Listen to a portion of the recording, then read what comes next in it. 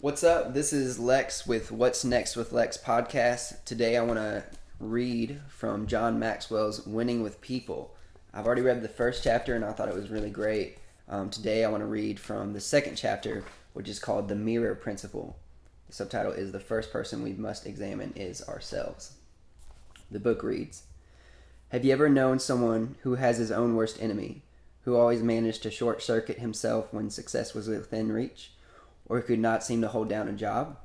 Some of these people possess great potential but keep blowing themselves up. But not everyone with these kinds of issues is a person who can't get ahead in life. Sometimes people who are their own worst enemies achieve big things while slowly chipping away at themselves and their relationship with others. I believe Pete Rose is one such person. A Rose by any other name. When it comes to playing baseball, few people compare to Pete Rose. Here are just a few of his Major League Baseball records. Most career hits, 4,256. Most games played, 3,562. Most at-bats, 14,053. Most total bases by a switch hitter, 5,752. Most seasons of 200 or more hits, 10. Most seasons with 600 or more at-bats, 17. National League record for most career runs, 2,165. National League record for most years played, 24. Rose, who was a Gold Glove outfielder for 2 seasons, also had received numerous awards. He was named the National League Rookie of the Year, the National League Most Valuable Player, and the World Series MVP. But while Pete Rose was succeeding on the baseball field, he was failing in other areas of life. Specifically, the thing that was causing chaos in his personal life and that would eventually end his baseball career was gambling. Ever since the World Series betting scandal in the early 1900s, Major League Baseball has worked to keep gambling out of the sport. In every Major League Baseball clubhouse in the United States, Rule 21D is posted where players and coaches can see it. The rule states, any player, umpire, or club or league official or employee who shall bet on any sum whatsoever upon any baseball game in connection with which the bettor has no duty to perform shall be declared ineligible for 1 year. Wow. Any player, umpire, or club, or league official or employee who shall bet any sum whatsoever upon any baseball game in connection with which the bettor has a duty to perform shall be declared permanently ineligible. Pete Rose must have walked past that posted rule at least 3,562 times as a player, because that's how many games he played in. He saw it at least an additional 554 times as a manager, yet he still bet on baseball. And in January 2004, after denying it for 14 years, Rose finally admitted to betting on baseball, including making bets on his own team, the Cincinnati Reds. Blind spot. When Pete Rose began betting on baseball in 1987, he said he didn't even consider the consequences. Perhaps it was just a natural next step in his progression as a compulsive gambler, a label that Rose vehemently says he does not describe himself. But what else could you call a person who bet year-round on various sporting activities, but who apparently could not stop gambling even when it might cost him his livelihood, and who spent mind-boggling sums on bets? Bookmaker Ron Peters testified that he took more than $1 million in bets from Rose just on baseball, just in one season. How could Rose not see what was happening to him? Why didn't he keep himself from gambling on baseball? How could he continue to lie about what he had done for more than a decade? How could he say that his only real problem was the friends he picked? How could he continue to say that he didn't have a problem? I believe the answer is that he was focused so intently on baseball that he never really looked in the mirror and examined himself. Take a good look. Rose realized he was different from other players, but he rarely stopped to reflect on whether that was positive or a negative thing. He says, Joe Morgan, Rose's former teammate who is now in the Hall of Fame, used to say that he felt sorry for me because when baseball was all over, I would have nothing else in my life to occupy my time. I never understood Joe's way of thinking. I always thought he was somehow less committed than me, that he didn't love the game as much as I did. Who in his right mind could ever put anything in life ahead of baseball? While Rose was playing, his refusal to examine himself didn't hurt his career, although it did damage his personal relationships. But once his playing days were over, it caught up with him. Rose states, in hindsight, I should have taken some time to reflect on my life, on where I'd been and where I was headed. If I had been a book reader, I could have read up on other famous folks and how they handled retirement. I could have called Dick Butkus and asked how he felt about retiring from the NFL after achieving godlike status as a player. I could have called Terry Bradshaw, but I didn't find out any of them dealt with retirement because I never talked to them. I never talked to anybody. It wasn't my style. So far, actually, this is a break from the book. I just want to point this out. So far, we've got denial and isolation in Pete Rose's life, which is never good. Back to the book. In one of his rare moments of reflection and genuine self-assessment, Rose sums up the way he handled himself. I was aware of my records and my place in baseball history, but I was never aware of boundaries or able to control that part of my life. And admitting that I was out of control has been next to impossible for me. I was aware of my privileges, but not my responsibilities. In my opinion, he's still struggling to figure out what his responsibilities are. That's very hard to do when you don't like looking in the mirror. The mirror test. People unaware of who they are and what they do often damage relationships with others. Wow. Just breaking away from the book right there. That says a lot. It says, I'm going to read it again. It says, people unaware of who they are and what they do often damage relationships with others. And what that says to me is like they may think that they're okay in their own right and are fine because they're unaware, but they're obviously damaging people around them, and they have no idea because they're not looking at who they really are. Back to the book. The way to change that is to look in the mirror. It's something all of us must do. It's what I call taking the mirror test. Consider these truths that we must learn about ourselves. The first person I must know is myself. Self-awareness. Human nature seems to endow people with the ability to size up everybody in the world but themselves. Pete Rose does not have a clear image of himself. He tends to think of himself as a victim. Rose has described himself as a kid from the wrong side of the tracks and as someone who got by with only average athletic talent. And he thinks that the punishment he has received, being banned from baseball, does not fit the crime. Some people are endowed with natural self-awareness. Thomas Armstrong, author of 7 Kinds of Smart, points out that these kinds of people possess intrapersonal intelligence. However, becoming self-aware does not come easily for most people. It is a process, sometimes a slow one, that requires intentionality. And I would say consistency too, just to add to that. The first person I must get along with is myself. Self-image. Author Sidney J. Harris observed, if you're not comfortable with yourself, you can't be comfortable with others. Well, that'll preach. Back to the book. I would take that one step further. If you do not believe in yourself, you will sabotage your relationships. Wow. For years, I have taught a concept called the law of the lid, which is found in the 21 irrefutable laws of leadership. It states leadership ability determines a person's level of effectiveness. Here's what I mean by that. No matter how hard you work, you can only go so far professionally if you are a poor leader. A company, department, or team will always be held back by a weak leader.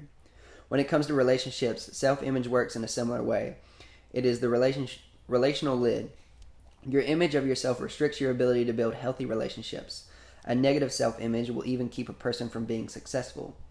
And even when a person with a poor self-image does somehow achieve success, it won't last because he will eventually bring himself down to the level of his own expectations.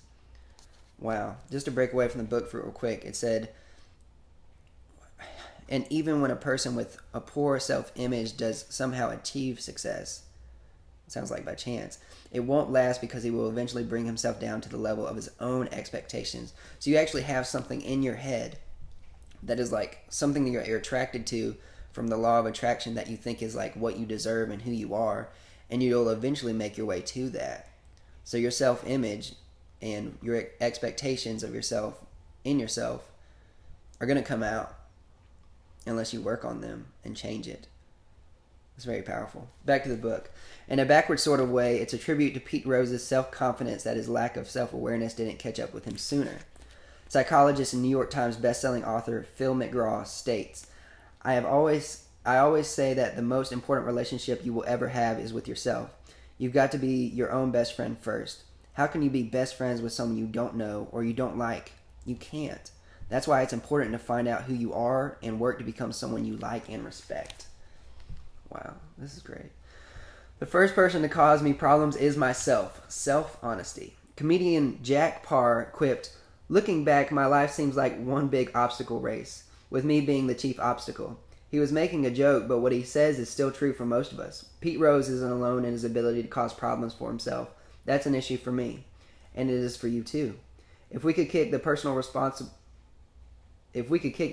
responsible for most of our troubles, we wouldn't be able to sit down for weeks.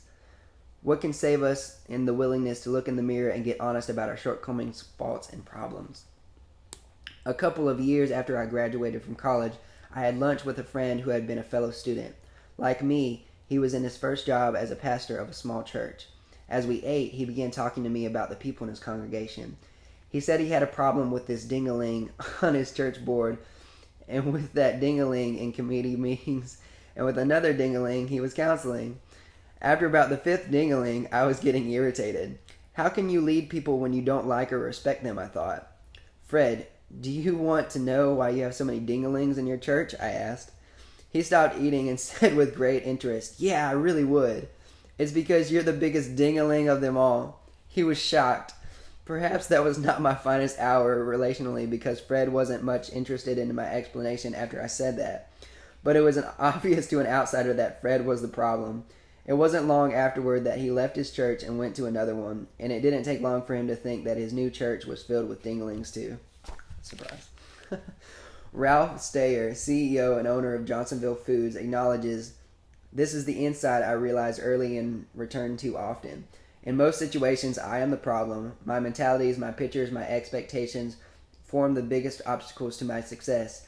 If you want to keep from becoming your own worst enemy, you have to look at yourself realistically. The first person I must change is myself. Self-improvement. A danger of teaching conferences or writing books like this one is that people start to assume you're an expert who has mastered everything you teach. Don't believe it. Like you, I am still working on my relational and leadership skills. There are principles in this book that I don't do well, so I'm still working to improve myself, and that will always be true for me. If I ever think I've finished growing, then I'm in trouble. In the crypts of Westminster Abbey, the following words were written on the tomb of an Anglican bishop who lived in the 11th century. When I was young and free, my imagination had no limits. I dreamed of changing the world. As I grew older and wiser, I discovered the world would not change, so I shortened my sights somewhat and decided to change only my country. But it too seemed immovable. As I grew in my twilight years, in one last desperate attempt, I settled for changing only my family, those closest to me, but alas, they would have none of it. And now as I lie on my deathbed, I suddenly realize if I had only changed myself first, then by example I would have changed my family. From their inspiration and encouragement, I would then have been able to better my country, and who knows, I may have even changed the world. People who often experience relational difficulties are tempted to look at everyone but themselves to explain the problem. But we must always begin by examining ourselves and being willing to change whatever deficiencies we have. Critic Samuel Johnson advised that he who has so little knowledge of human nature as to seek happiness by changing anything but his own disposition will waste his life in fruitless efforts and multiply the grief which he purposes to remove. Wow. The first person that can make a difference is myself. Self-responsibility. In the 17 indisputable laws of teamwork, I wrote about the law of significance. One is too small a number to achieve greatness. I truly believe that no significant accomplishments can be achieved by individual effort. However, I also believe that every significant accomplishment begins with the vision of one individual. That person not only possesses the vision, but also takes responsibility for carrying it to others. If you want to make a difference in this world, you must take responsibility for yourself. Taking a look in the mirror. A few years ago, when I traveled to New Zealand to do a conference, I stayed in a hotel in Christchurch. In the church? Wow. One evening I was thirsty and started looking for a Coke machine. When I couldn't find one, I saw a door marked staff. I figured I'd go in and see if anyone in there could help me. I didn't find a hotel worker or a drink machine there, but I did observe something interesting. As I approached the door to go back out into the hall, I found that the door had full-length mirror with the following words, "Take a good look at yourself." This is what the customer sees. The hotel's management was reminding employees that to fill their purpose, they need to look at themselves. It's probably a good technique for work stuff. Might do that at my home. Write it on my mirror. Back to the book. And that's true for us too. Psychotherapist Sheldon Kopp believes all the significant battles are waged within the self. As we examine ourselves, we discover that what those battles are And then we have two choices. The first is to be like the man who visited his doctor and found out he had serious health issues. When the doctor showed him his x-rays and suggested a painful and expensive surgery, the man asked, "Okay, but how much would you charge to just touch up the x-rays?" The second choice is to stop blaming others, look at ourselves, and do the hard work of resolving the issues that are causing us problems. If you want to have better relationships with others, then stop, look in the mirror, and start working on yourself. Wow. I'm done with the chapter now. Thanks for sticking with me. I know that I kind of flubbed up some of the words, but I think this is golden. I actually didn't read this before this recording, so this is all fresh to me. And especially like with this time of my life, I feel like it's very interesting because I'm going through a lot of self-awareness, and this just really hits home. It's called The Mirror Principle yet again. It's from John Maxwell's Winning with People.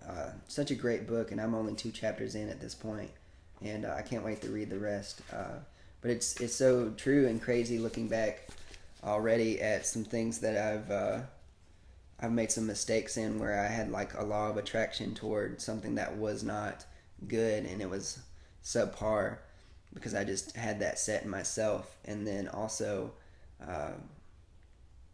how most of your wars are waged within yourself is just really big. I'm going to ask these questions. There's 5 questions. It's mirror principle discussion questions. Maybe you can ask them for yourself, and they may help you along with discovering more about yourself through these questions. Number 1, if you were to ask family members, friends, and colleagues which of your practices and habits are causing you more harm than good, what would they say? If you have the courage, really ask them this question. How do those factors affect your relationships?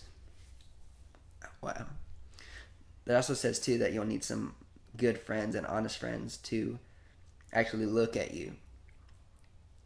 I think that'll say something, too, about them. And obviously you want to learn, but if you can't learn from them helping you, you probably need some new friends, too. Or you need to work through some stuff so they can be honest with you. That's good stuff. Still about yourself at the end of the day, though. Number 2, where does personal reflection fit into the mirror principle? How likely are people in our culture to set aside time for self-examination? Explain your answer. When, where, and how long and how often do you examine your character, review your habits, and critique your practices? How can you improve in this area? Well, honestly, just to be wide open here, I didn't look at myself at all for any reason before like a few months ago. And it's just so true. Like, we don't think about owning up to what's going on. I didn't anyway. And it really cut me short in a lot of things in life. I wasn't my best person, and it definitely did affect those around me. It's crazy. Now that I'm spending the time and the energy to look at myself, not only is it really great and I'm learning a lot, it's very painful to see where I was growing up and even a few years ago as a young 20-something. So glad that I'm doing this now. But I definitely encourage you now, if you don't know like your tics and quirks, like and what makes you you, I would highly suggest checking that out. Picking up this book would be a good practice. The Myers-Briggs type indicator test online, you can do that, and also the Enneagram test. Those can tell you kind of natural things about yourself to get you started. I remember when I first did that, I thought it was mind-blowing, absolutely unreal. I felt like somebody pegged me, like knew exactly everything about me, and they didn't even know me. And that was a few years ago, and then I looked at that recently, and I also looked at my Myers-Briggs type and the career choices and different things in the work field that are my like natural inclinations, and blew my mind yet again. It was all fresh. So I encourage you, no matter where you are in life, always a good practice. Question number 3, how would you describe yourself? List your strengths and weakness. Overall, have you experienced more wins or losses in life? What do you expect the future to hold? How has your past colored your perspective? Wow. How would you describe yourself? Man, this is hard for me because I usually just rattle off my test scores from the Myers-Briggs you know. And that's easy to do because it kind of cops out the emotions, you know. And I say things like, I'm charming, energetic, I'm full of new ideas, and I push the status quo, you know, things like that. The weaknesses of that, I try to stay aware of and away from. But, you know, toxic me can get really defensive and, you know, be a victim and not own up and make a difference. And that's just the start of it. There's a lot more, for sure. You know, if for whatever reason you're interested in my personal shortcomings, I'd love to talk to you about them because I'm still working through them. It's very hard, you know, because when you grow up and you learn to be a certain way and you put that in your psyche and you have to retrain that, it's huge. It's huge. Definitely working on that. But being content and confident in myself is definitely places I'm working on. And not kind of trying to control situations because I don't trust people to do the right thing. It's a weakness of mine. It leaves the connection out of the relationship because I don't trust people at the end of the day. So, working on that. Number 4, one of the knocks against the current self-worth movement is that it encouraged people to think highly of themselves regardless of character or performance. Why is it important to ensure self-image is grounded in truth? How can one guard against false pride and still have confidence in himself? Wow. It's loaded. I'm gonna read the question one more time because it's a lot. One of the knocks against the current self-worth movement is that it encourages people to think highly of themselves regardless of character or performance. So you just think well of yourself no matter what's going on. Why is it important to be sure of self-image and that it's grounded in the truth? Why is it important to be sure self-image is grounded in the truth? Oh, man. You know, sometimes you can't see the truth when you're just looking in yourself because you deceive yourself. And that's why earlier in the questions he said to ask other people. But it's definitely important to have your self-image grounded in the truth so that you can be honest with it and actually work on the truth. If you don't work on the truth, then you won't be working on yourself and you'll be robbing yourself of really the truth. Cutting corners is no good there. And that's just scratching the surface of what this really means. How can one guard against false pride and still have confidence in himself? How can one guard against false pride and still have confidence in himself? I mean, I guess honesty and truth and seeing other people's opinion that you trust and that you're close to and actually see you. And then you actually look at your strengths and know what those are. And then know your weaknesses and be honest about it. So just total vulnerability with yourself.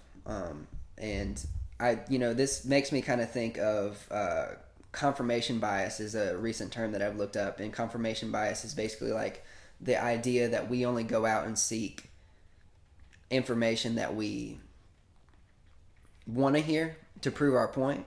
So it's confirmation bias. It's all about, okay, I'm going to look this up to make sure that I'm right. So if you think you have a sickness or something like that, and you Google your symptoms that you think you have, and all of a sudden you have cancer, and you're convinced you have cancer or something crazy, that's confirmation bias, when really you don't necessarily have that, and you're not qualified to really take a look at that. Also, if you take a Myers-Briggs personality test, since we're talking about it, and you just say what you think is the right answer, and you don't give fair results, you'll get a personality type that isn't yours, and you'll try to react on that, and you'll have the wrong idea. If you're not honest with yourself, you won't be honestly working on yourself. Whew. Number 5, in what area do you need greatest growth? Have you taken responsibility for it? What is your plan to improve this area? Have you dedicated resources to it and put it on your calendar? If not, why not? How can you improve in this area? Okay, tons of questions here. But the first thing that jumped out to me is have you dedicated resources to it and put it on your calendar? That's the one thing, like I didn't do things a lot of times because I'm a guy who likes to put ideas in the air and don't actually follow through with it. So putting it on my calendar, and for me, this translates to putting it as a reminder in my phone. I'm like living off reminders on my phone right now. If I don't put it in my phone, I will probably forget it. So I have reminders constantly telling me little things in life to do. And it's a good checklist. It's really awesome. And that's what I have to do.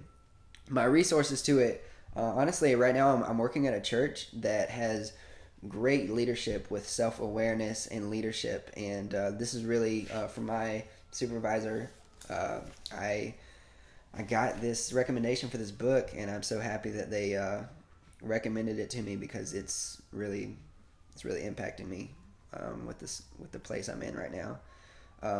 So I have plenty of resources there with that, and I set aside time to read, and I look up a ton of YouTube videos and podcasts and different things about self-improvement, being responsible.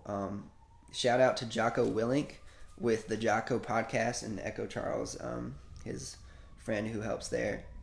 They're awesome, and Jocko wrote Extreme Ownership, the book. I have not gotten it yet, but I am stoked about getting that book because it really hits home for me because I didn't have much of any ownership growing up until now. I'm making a difference now.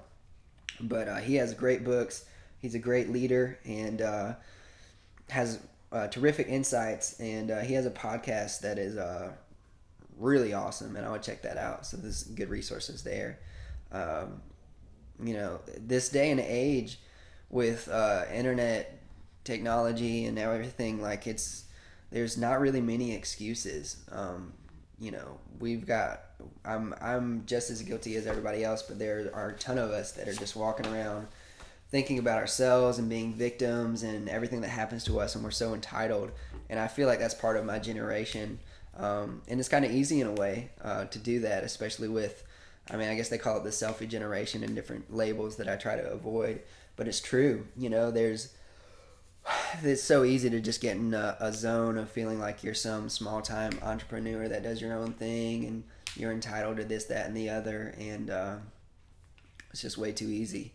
I actually heard recently there's a statistic on guys in general, like around the world, just the male population are becoming lazier. It's just so interesting. They talked about there's females out there, just in general, females are getting more college degrees than males.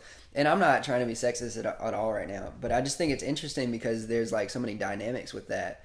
And I just feel as a guy that I see that where like I have friends who aren't really amounting up to everything they could be. And I know that I haven't been so far, and it's just really sad. But at the same time, like I feel empowered to like do this podcast, and not like I'm going to change anybody's world, but I think that one little seed planted of, hey, you know what, you're worth better than what you set your standard at in your subconscious.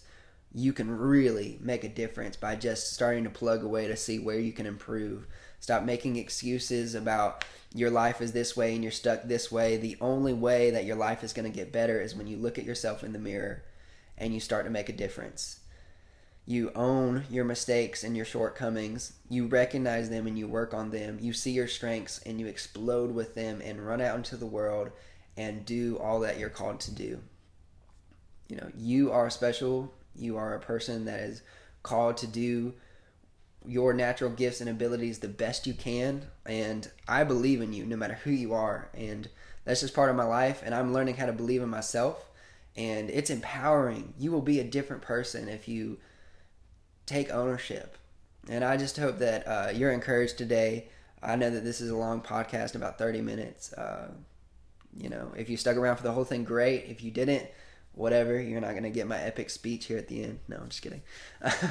But I appreciate you staying by. Once again, this is What's Next with Lex podcast, and I will see you next time. Thank you. Bye.